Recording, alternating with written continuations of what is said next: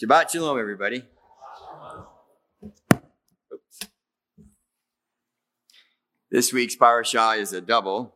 It is Tazria, she conceives, and Metzora, diseased leprous ones.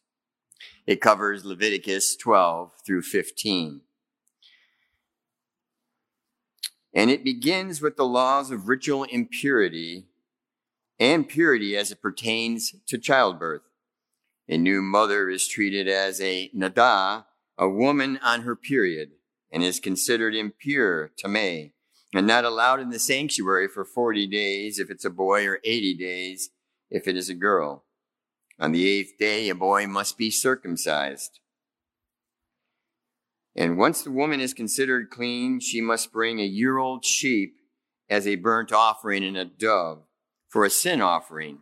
If she is poor, she can bring 2 doves to suffice the offering. If someone is diagnosed with a skin disease, they were forced to leave all 3 camps of the Jewish people. The camp of the Mishkan, the tabernacle itself, the camp of the Levites and the priests, and the camp of all the other chosen people tribes. In the time of the temple, the Metzora had to leave all the walled cities of Israel. It was a state of total banishment or exclusion. Chapter 14 is a continuation of the laws concerning lepers. If an Israeli was suffering from leprosy and undergone teshuvah, repentance, and had apparently been healed, he would first call the priest to examine him. If the priest saw no signs of tumah, uncleanliness, then a second examination would be scheduled 7 days later. If the Metzora, the diseased one, was free from disease, the process of tahara, purification, would begin. If after the second exam he was deemed fit, the priest would require him to obtain some cedar wood, scarlet thread, hyssop, and 2 turtle doves, all of which seem to have a cleansing property and are used in this 2-bird ritual. The release of the live birds is reminiscent of the scapegoat. The live bird being driven into the fields may symbolize the leprosy being banished outside the camp of Israel. Following this, the leper would be required to wash his clothes, shave off all his hair, and bathe in clean water. 7 days later, he could return to the camp. Adonai's instructions on this matter were specific and were expected to be followed if you hoped to re-enter the camp after having leprosy. If you had a skin disease, you had to remain outside the camp in order to prevent others from being contaminated. You were required to yell out, "Unclean, unclean," to warn all others not to approach you. When an unclean person came in contact with a clean person, the clean person was no longer clean. For leprosy, a priest would put his hands on you during the cleansing and purification process only when he was certain you had been healed. The scriptures include several stories of encounters with lepers. For example, in Matthew 8, a crowd gathered around Yeshua, and a leper knelt before him, saying, "Lord, if you are willing, you can make me clean."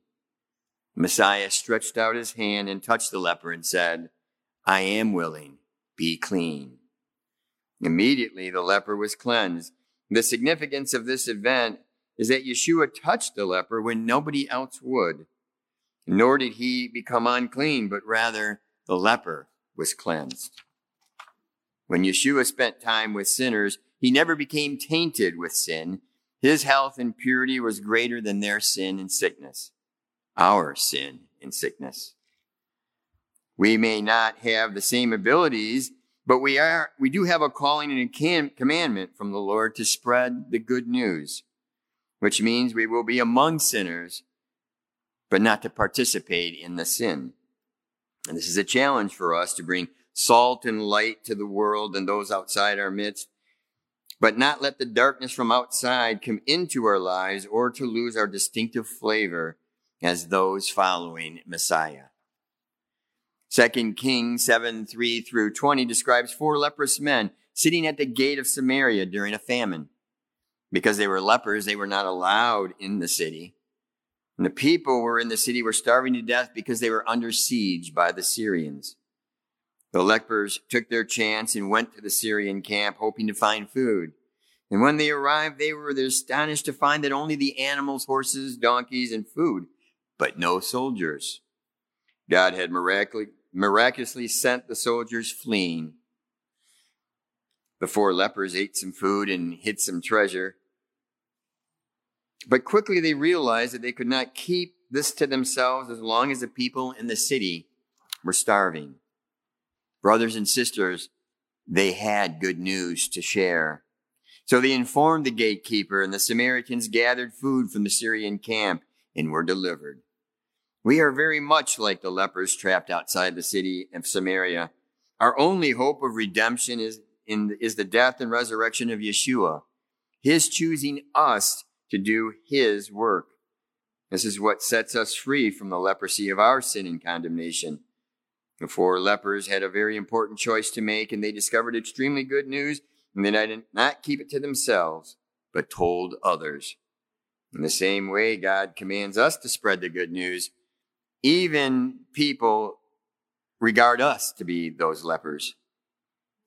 Brothers and sisters, the Lord delights to use the unlikely people to accomplish his purposes. Matthew 9:20 and 22, a woman had been bleeding for 12 years who was in the crowd and touched the fringe of Yeshua's garment. This woman would have been considered unclean, yet her faith was strong enough to motivate her to approach Yeshua. Messiah turned and said, "Take heart, daughter. Your faith has made you clean." He didn't become unclean by her touch.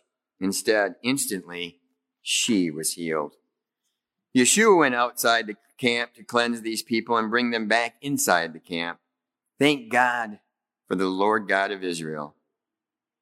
The Lord Yeshua visits and heals us outside the camp. And when Yeshua touched the leper and the woman and touched the hem of his garments, these unclean individuals were in contact with the very presence of God in the Tanakh. And yet Yeshua's response on both occasions indicates that his presence with the presence of God incarnate in the human body, a change has occurred. The presence of Elohim was no longer confined to a special hill in Jerusalem, but stood in the midst of the people. Yeshua did not become unclean in having contact with the unclean. With the coming of Yeshua, something greater than the temple and the laws of the Torah, because we had Emmanuel, God, with us. Brothers and sisters, do you feel like a leper living outside the camp, that you are unclean and unacceptable because of the hurts and the sins of the past? You need to know there is nothing that you have done that cannot be overcome by the forgiveness of God through repentance. Nothing is beyond Adonai Eloheinu's reach or touch. God can make you clean. Jesus can make you kosher. Satan would have us believe that we are too far gone and can never be worthy to be with God. Yeah, he's right. We aren't worthy. We can't earn it. Atonement, becoming clean, forgiveness, and eternal life are all free gifts from God. If we simply accept God's grace and yield to him.